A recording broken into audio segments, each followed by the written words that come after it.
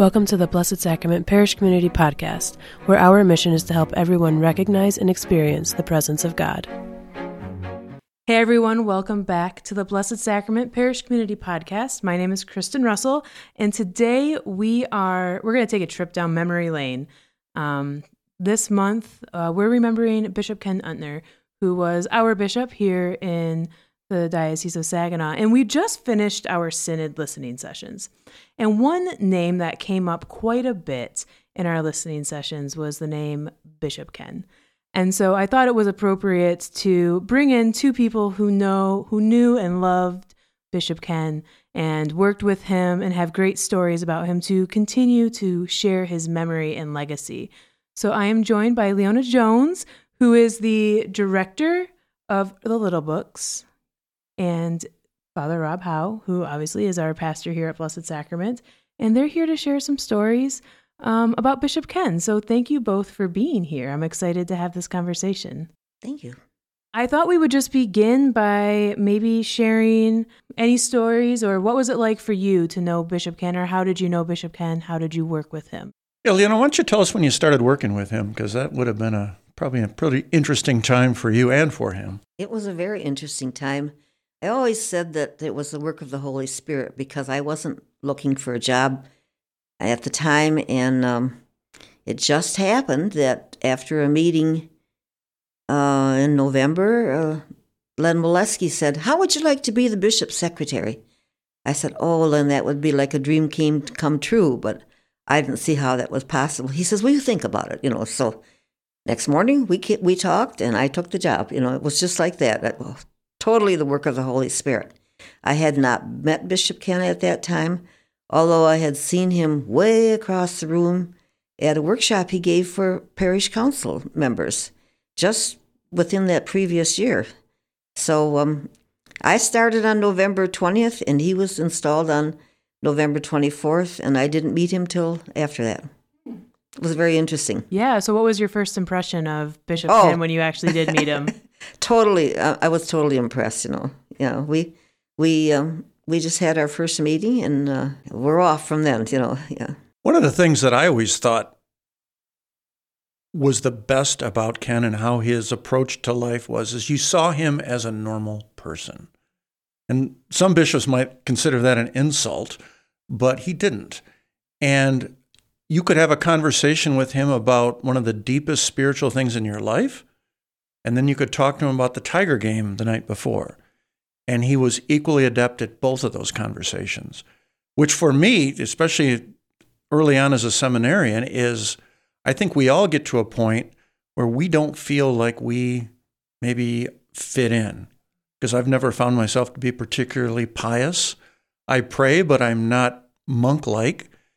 And so I had a lot of doubts. And in seeing him and seeing how he could relate to people, I all of a sudden felt like, okay, maybe I can do this. I don't have to be monkish to be a person of faith that can share that with other people. And that was the gift he gave to me right off the bat. Awesome. And now, Father Rob, did you know of Bishop Ken before you became... Well, I would have met him early on in college. He would come out to the parishes, and I remember him walking around with his pipe at a parish function, smoking his pipe, which I thought was kind of interesting right off the bat. But he was easily relatable, and I hate to say this because I don't want to hurt anybody else's feelings, but he's still the only person I ever heard preach that spoke directly to my heart virtually every time he talked. I hear things that I find interesting. I hear things that I can reflect upon and take to my life, but he spoke directly to my heart, and that doesn't come along very often. The thing about Bishop Ken is he always treated everybody the same. It doesn't matter whether you were a bishop or whether you were the janitor or whatever. Everybody was treated with dignity and was special. And there were people all over the diocese that thought they were his best friend, like the little old lady in Chesney that made him pickles every year, or the first grader up at Port Austin that wrote him a letter every single year, and he eventually witnessed her marriage. And it was everybody was special to him. They felt that they were special to him. Absolutely. I mean, that's one of my main memories of Bishop Ken. I went to St. Bridget, and I remember being over in the sacristy before school mass with him because I was cantering or something. I don't remember what I was doing, but I was over there, and he took off his zucchetto and he held it out to, there's like 5 of us. He said, "What color is this?" And so, I mean, we're all in elementary school, so we're like, "Pink." And he said, "Nah, it's not pink." So then we're having a conversation about, well, what color is it? And we settled on magenta. And I just remember him saying, magenta. Like he said it, and he's like, "I like that word, magenta." And like, I totally understand, you felt important to him. You felt like he actually cared about what you had to offer. And we were just in elementary school, and here we decided what color that was for him. And it's still one of my fondest memories of Bishop Ken. And when people mention his name, that's immediately what I think, magenta. He always had a good time. I mean, whether it was playing handball or playing golf or playing gin rummy or... He wasn't at all competitive, though. Oh, absolutely, absolutely. He hated to lose, One of the funniest stories I remember, and I wasn't even there, was at an NPM convention. And it was one of the early ones, and Father Lucian Des was there, and Gloria Wyman, who was introducing liturgical dance. And they were at a gathering at the end of the day, and Gloria wanted Bishop Ken to dance. And he said, no, he didn't dance, So, and she kept after him and kept after him and kept him. And he finally got out on the dance floor. And everybody from Saginaw that was there knew what he was doing. He was wiggling his leg. Well, finally, the leg went flying across the dance floor. and she was so embarrassed, but he didn't have to dance after that. Yeah, sure. I mean, the love of life. I mean, that's one of the things when I hear people talk about Bishop Ken, like he loved life so much. Can someone give us a little biographical information about Bishop Ken? Well, he was born on Belle Isle, and his dad managed the boat rentals, and so there were paddle boats on that island, and they would swim, and he had a big family. He went to St. Charles School, and when he went to the seminary, I mean, he had this congenital defect of his leg, so it was easily it was shorter than the other one, and it was easily broken, and finally the doctor said the best thing is to cut it off. So they did. And I think at that time wasn't an impediment to ordination if you had a prosthesis. So he had to have a meeting with the cardinal, and he tells a story about he had ice pack on his knee because it was still healing, and this interview went longer than he expected, so pretty soon the ice is melting into this. But he was, okay. I mean, he got the release to be ordained, and he never let it stop him. He did everything. He kept close contact with all his St. Charles High School people for years and years and years. He was the leader of the pack. He was amazing in that he traveled alone. He didn't have an entourage that went with him. He didn't have an MC that would travel with him. And he would jump into all kinds of liturgies at all kinds of parishes. But the one I want to talk about a little bit is my diaconate ordination, which he flew out to California to do. And, of course, he always was kind of burning the candle at both ends. And so he was flying out the day of my diaconate ordination that morning. It was going to be at the 5 o'clock Mass at St. Jerome Parish in El Cerrito, California, where I had worked while I was in school there. And my folks had flown out for it. Our director of seminarians, Father Tom Moore, was there as well. And I got a call from Ken about 10:30 in the morning saying that he was just getting into O'Hare. The weather was bad because it was late February. And so there might be a slight delay, but he will get there. Well, as would have it, he called to say they were leaving O'Hare, and I want to say, if my memory is correct, it was between 1 and 2 o'clock in the afternoon when they were leaving O'Hare to fly into Oakland, California, which is cutting it pretty darn close. Well, the pastor who I lived with there, Father Don Osuna, said, well, we've got to start 5 o'clock Mass. We can't wait. So the gathering song began, the music started, and you literally heard tires screeching as his ride dropped him off at the doors of the church, he threw on his vestments and we processed down the aisle. I never got to say even a word to him beforehand. And ordinations are slightly complex and there's different things, and he didn't miss a beat. And the people there were wowed by his homily and probably still talk about it, those that can remember. My parents were sweating bullets. I was a tad nervous, but it all went just fine. So it was pretty impressive the way he could just jump right in and do what he needed to do. Would you say that that was indicative of his ministry as a pastor and as a bishop, being able to adapt to any situation? Sure. Didn't get flustered too much. Always knew it was the prayer that was important, and he'd get there and get it happening right.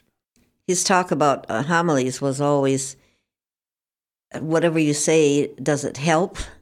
And do the people remember?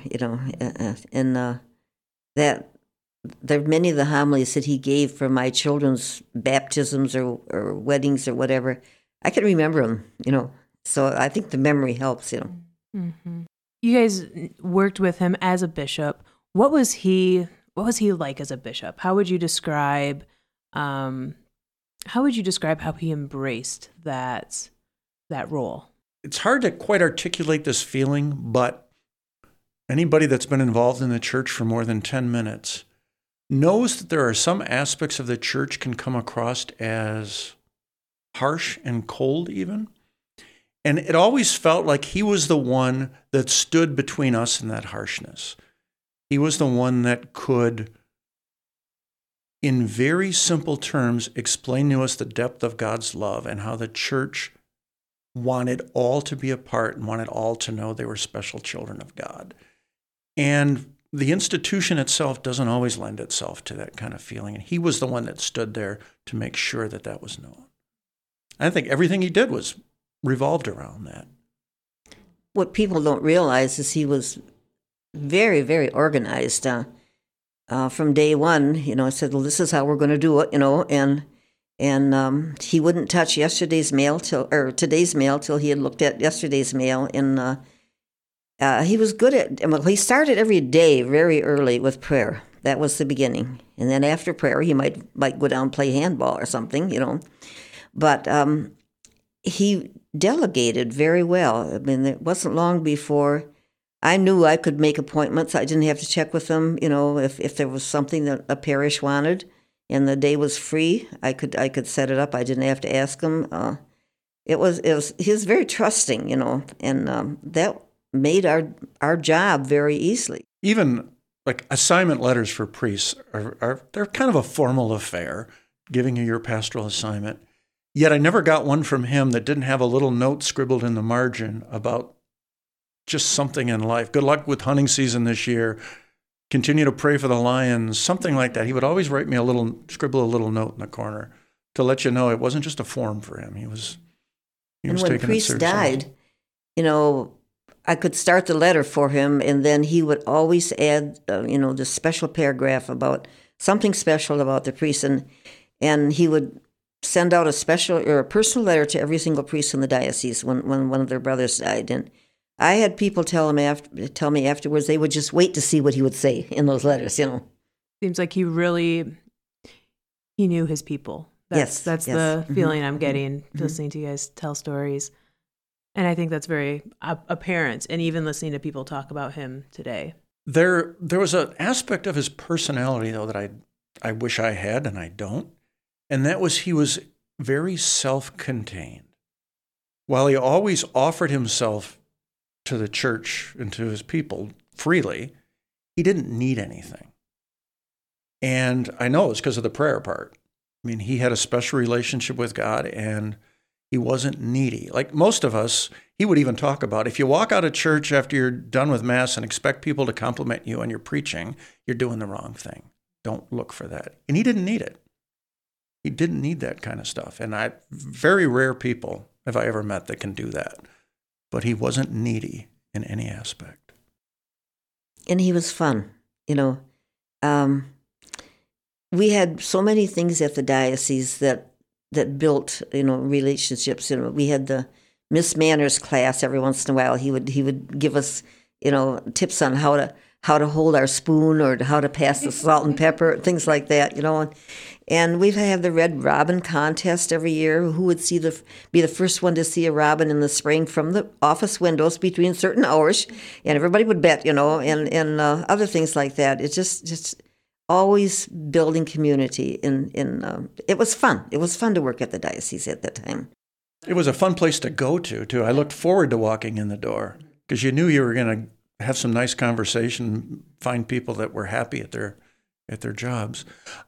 This is one of his stories about things around the Chancery offices that I like, and I actually confirmed it about a month ago with the individual who was involved. I was sitting at a tavern in Bay City having a beer on my day off, and an individual walked in, and I said, I think that's Judge Alston, who is a circuit court judge, I believe, in Bay City. And so I actually walked up to him and asked him about this because I remember hearing that Ken had an office door decorating contest, and he set himself up to win it because Judge Alston is blind. And so Ken went out of his way to have cotton balls and all kinds of texture to his door that was decorated. So when the judge came around, if it was flat, he didn't notice anything special, but there's all this relief as he felt the door, so he won the contest. And I asked Judge Alston, I said, did that really? He said, yep, that happened. So I thought that was pretty good. You haven't heard the famous story about the door that he stole. The first year he did the door decorating contest, one of the staff members had a beautiful door. So the night before the judging, Bishop Ken took her door and put it on his, and he won the contest. So then at the Christmas party, they had the local sheriff come in and arrest him, put handcuffs on him. And we have a picture of that yet. Really? Yeah. Oh, that's... He was so quick with his humor, too. One of my favorite stories also happened is the director of youth ministry at the time at the diocese, Peggy McCourtney, walked into his office because he was known to smoke a pipe or a cigar occasionally in his office, and walked up to him and said, Bishop, some of us have been having a discussion. We think we'd like to make this a smoke-free workplace. And he looked at her and nodded his head, and he said, that sounds like a great idea, but we might as well start one at a time. Let's make it a workplace first. Which I love that story. And she walked away sad. So what I'm hearing is even though Bishop, same fun-loving guy as what it sounds like growing up, I know it's true, but does anyone have any stories about him? Because he sold the bishop's home and lived in the rectories with the priests. Anyone have any fun stories about that? Well, I know in this very rectory at Blessed Sacrament, he lived here when Father Tom Sutton was pastor, and Tom had two associates at the time, Father Dave Parsh and Father Lauren Kalinowski. And Ken had to share a bathroom with Lauren. And evidently, Lauren was a counter space hog. So Ken called a meeting for all of them to discuss the bathroom situation. I guess it didn't go over real well for him at that time. But he only stayed with me one night in my time when I was pastor at St. Vincent de Paul in Shepherd. And it was really an interesting evening. We sat and had a glass of scotch and just did a little talking. But he was not, mainly because he didn't grow up with, he was not a pet kind of person. And I had my Labrador Retriever at the time. And he accepted your home however you kept it. But my Labrador Retriever, who wasn't always super close to other people that she didn't know, she walked in, climbed up on the couch next to him, and laid her head on his lap.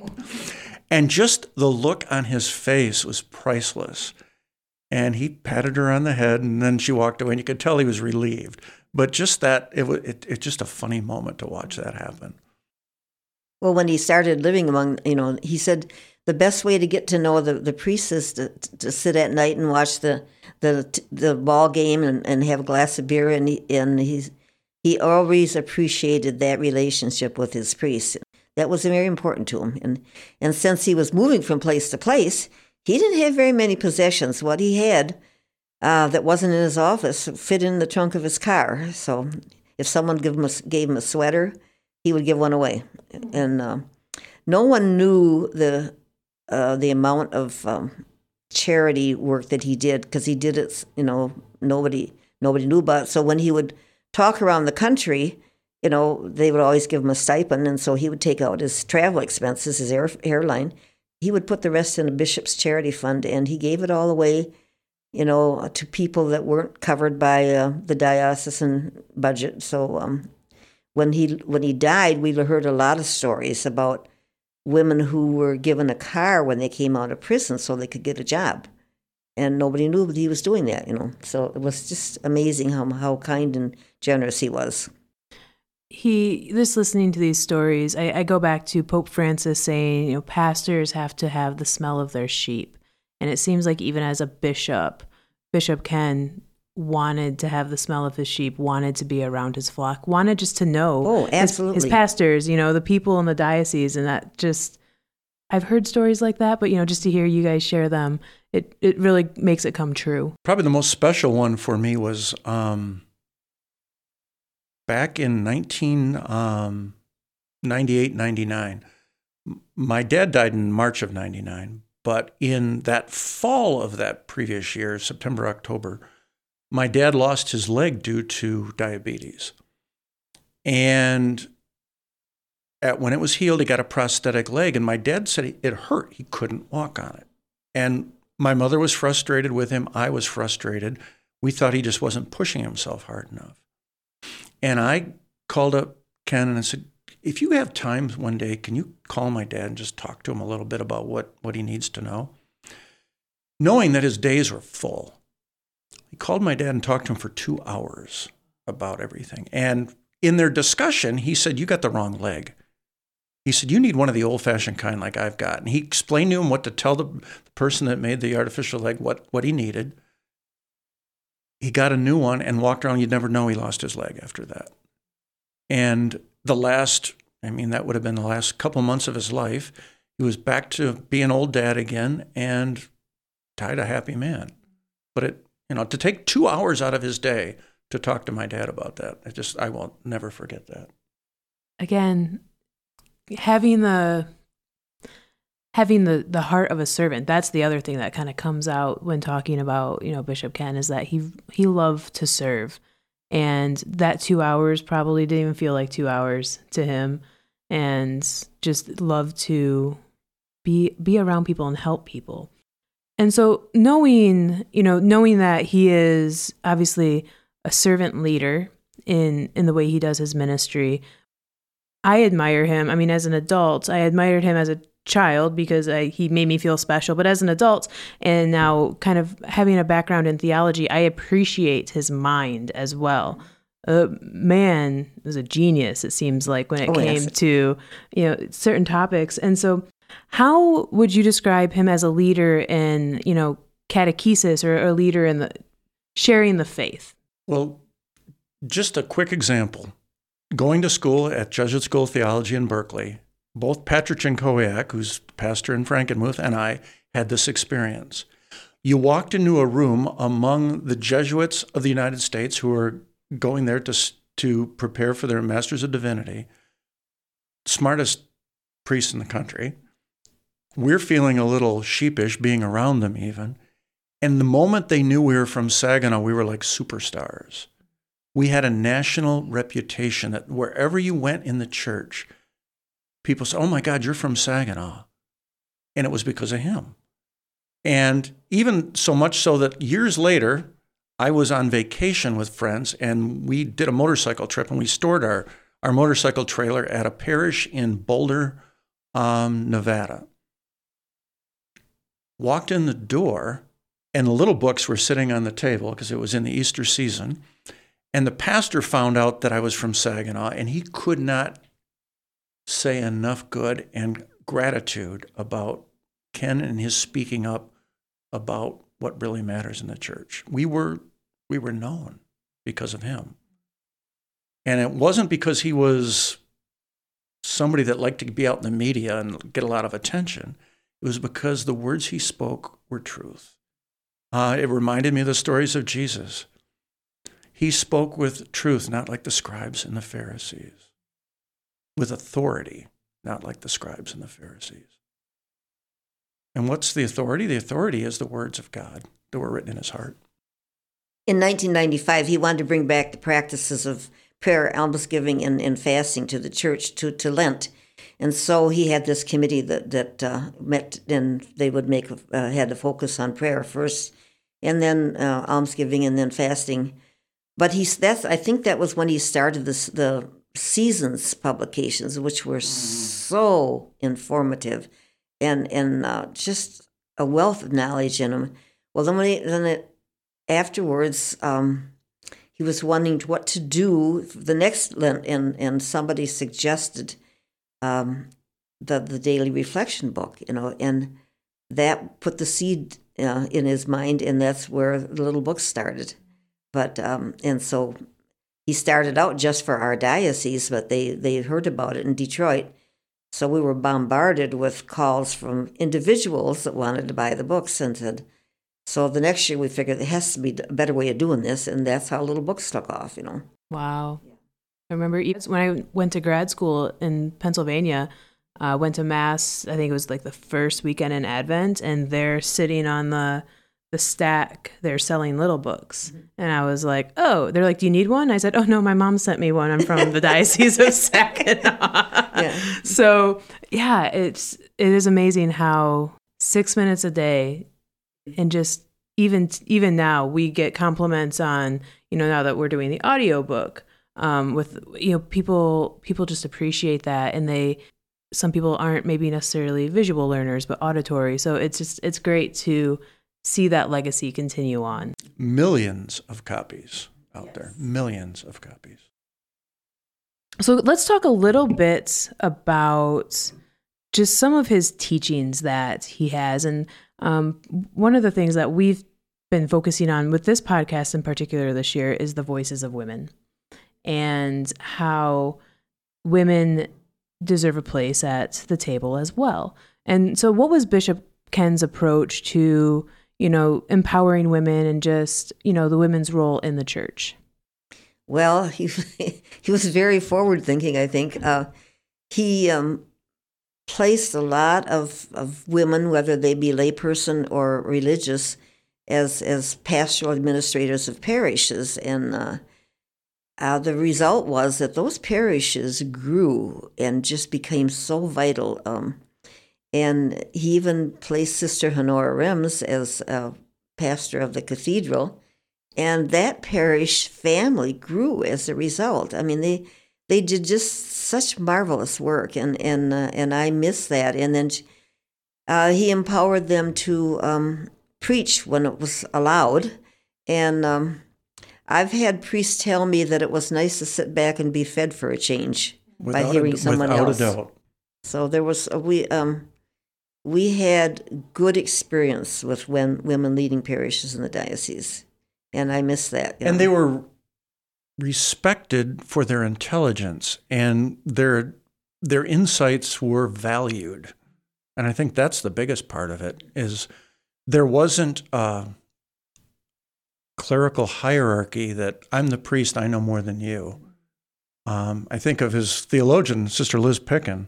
Yes, Sister Liz. Who, next to him, was probably the second smartest person I've ever met. And her counsel was highly valued. It's good. We need more. We need a return to that. Yes. Not just, just in the church as a whole, the value of, we women, we bring something to the table as well. And it's not just the meal you're being served. So,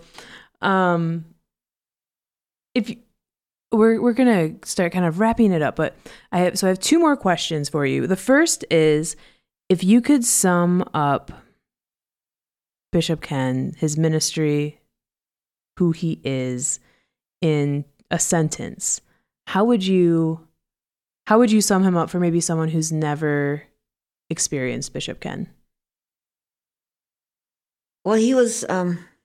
He always said that you should be a real human being.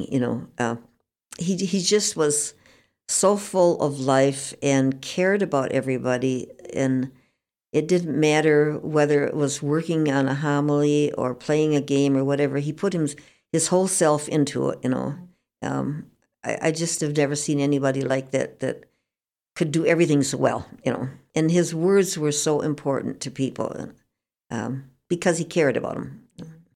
I think it's on the same track. It's the ability to relate to him. I don't mean on an intellectual level, because he blows me out of the water when it comes to that, but that I could have seen him be one of my friend's fathers. He had that type of relatability that oftentimes we as priests don't give that impression to people. And he was never standoffish. If you went up to him and you didn't have a deep theological vocabulary, he could relate to you and he could talk to you and you would understand God's love from the conversation. A man who it seems like everyone wanted to be around. So my final question is, I know there's great stories out there. Any favorite memories or embarrassing stories with Bishop Ken that you guys would want to share? Two quick ones. The first one was in the Holy Land when on that trip, that would have been in the fall of 1999, we were on the Temple Mount going into the Al-Aqsa Mosque. And in order to enter a mosque, you have to remove your shoes. And a couple of us looked down and noticed that he had two different kind of socks on. He had a blue sock and a black sock.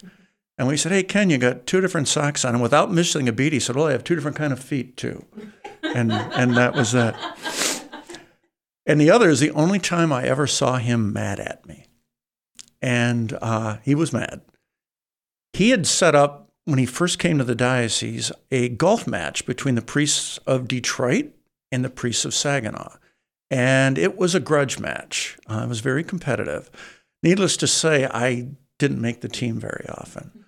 But on one particular year, I was playing, and we were playing up at Garland up in Lewiston. And I was with Father Chet Pilarski. He and I were the two tallest priests in the diocese, so I think they put us together. And was behind Ken, and I forget who his partner was. But they played so slowly. And I hate slow golf, and it was tedious. And when you're playing with an 80-year-old who thinks they're playing too slow, they're playing slow. Well, that evening we were in the dining room. They had a buffet set up for us, and I was behind Ken. And he was lamenting the fact that they were so close to winning. They lost by one stroke. And I made the comment, which I shouldn't have, "Well, perhaps if you just slowed down a little bit, you would have played better." He spun around, and I got the worst look I have ever gotten from anybody about anything. And I knew to shut my mouth and never say anything about his golf game again. So that's my other one. That's surprising to me because one of the things about Bishop Ken was that he really turned the other cheek. I never saw him return, any angry statement. I don't know how he did it, because people at times were very critical of his opinions, and he never gave it back. He always just showed them love in the love of God. And that, honestly, that's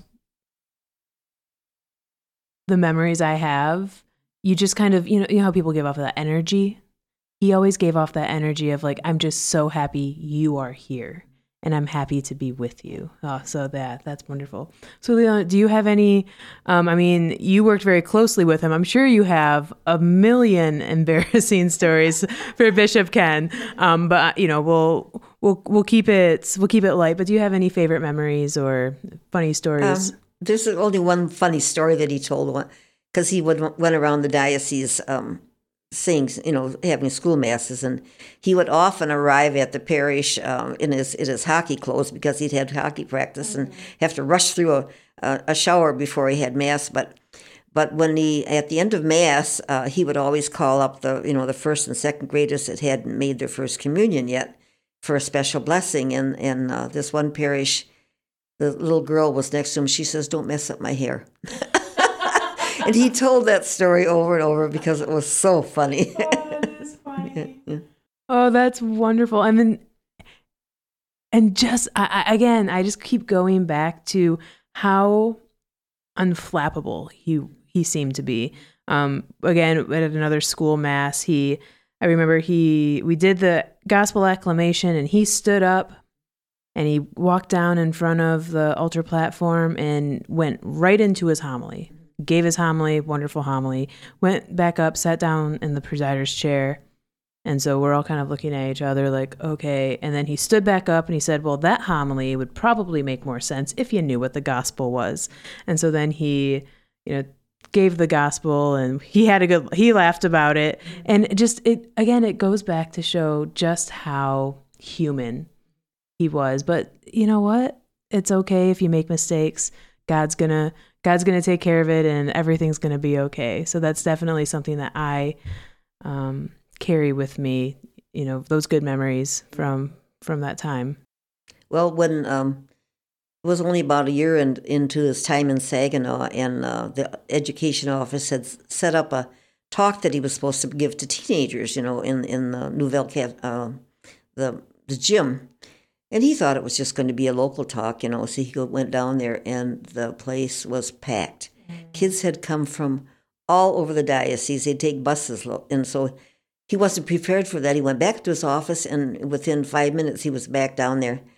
Gave a fantastic talk. They recorded it, and I said, how did he come up with that in a few minutes' time from what he had planned on? It was a wonderful talk to teenagers. He also did a Catholic update on the poor. And most parishes around the country have seen Catholic Update, and the one he did on the poor is phenomenal. Mm. So it's good to know that his legacy lives on. As I'm listening to your stories, and taking from what I know about my own history with Bishop Ken, we've got a young church who I think is very passionate about the same things that Bishop Ken was passionate about. What recommendations would you have, for the young church to dive into, his teachings, or, what resources are available about Bishop Ken, or any books or writings? We heard the Catholic Update, but is there anything for, like the young church, I'm thinking high school and young adults, college students, to dive into his teachings and his understanding of what the church looks like? Well, the book My Name is Ken has a lot of wonderful homilies on it, and they really touch life. And they're geared to, I think, the ordinary Catholic. Practical Prophet has some wonderful articles too, and they're not just homilies, they're articles that he wrote, and they would certainly, I think, be something that young adults could relate to. Yeah, I just think that his legacy would be inspiring. And so I will find the links to those books, and I will include them in the description of the podcast. So anyone who's interested in checking them out, they will be available. Well, as I'm looking here, Amazon has The Practical Prophet, yes, available for $11. There is My Name is Ken. They offer that through Kindle. That doesn't appear to be a paper copy of that. Of course, the little books are on there as well. And then for anybody that ever has to preach, Preaching Better by Ken Huntner is also on there, which I think they ought to use as a textbook in seminaries. Excellent. Well, I just want to say thank you so much to both of you for coming in and sharing some memories and stories about Bishop Ken. As we remember his legacy in the diocese. And again, during the synod listening sessions, his name came up so often. And I think that his legacy is continuing. And I hope that his legacy can continue to inspire, especially the young church who are passionate. They're a passionate group of young people. They're passionate about social justice, about the poor, about seeing more meaningful roles for women in the church, and inclusivity and welcoming. So I just want to say thank you, and know that, through your sharing of stories, Bishop Ken's legacy is continuing on. And everybody needs to know that if you ever pray the little books, which most people do, Leona's the one that's responsible for making sure that happens every single year. It's a gigantic operation, and it's pretty much all in her head, with a lot of help from some pretty good workers, too. Yes, I have a great crew. Well, thank you, Leona, for continuing that beautiful ministry of the little books and continuing to inspire people with that 6 minutes a day of prayer. Thank you, everyone, for listening. We hope you're inspired by these stories of Bishop Ken. And again, I'll include some links to books if you're curious about My Name is Ken or Practical Prophet. You can find those in the description. Thank you for listening, and have a great day.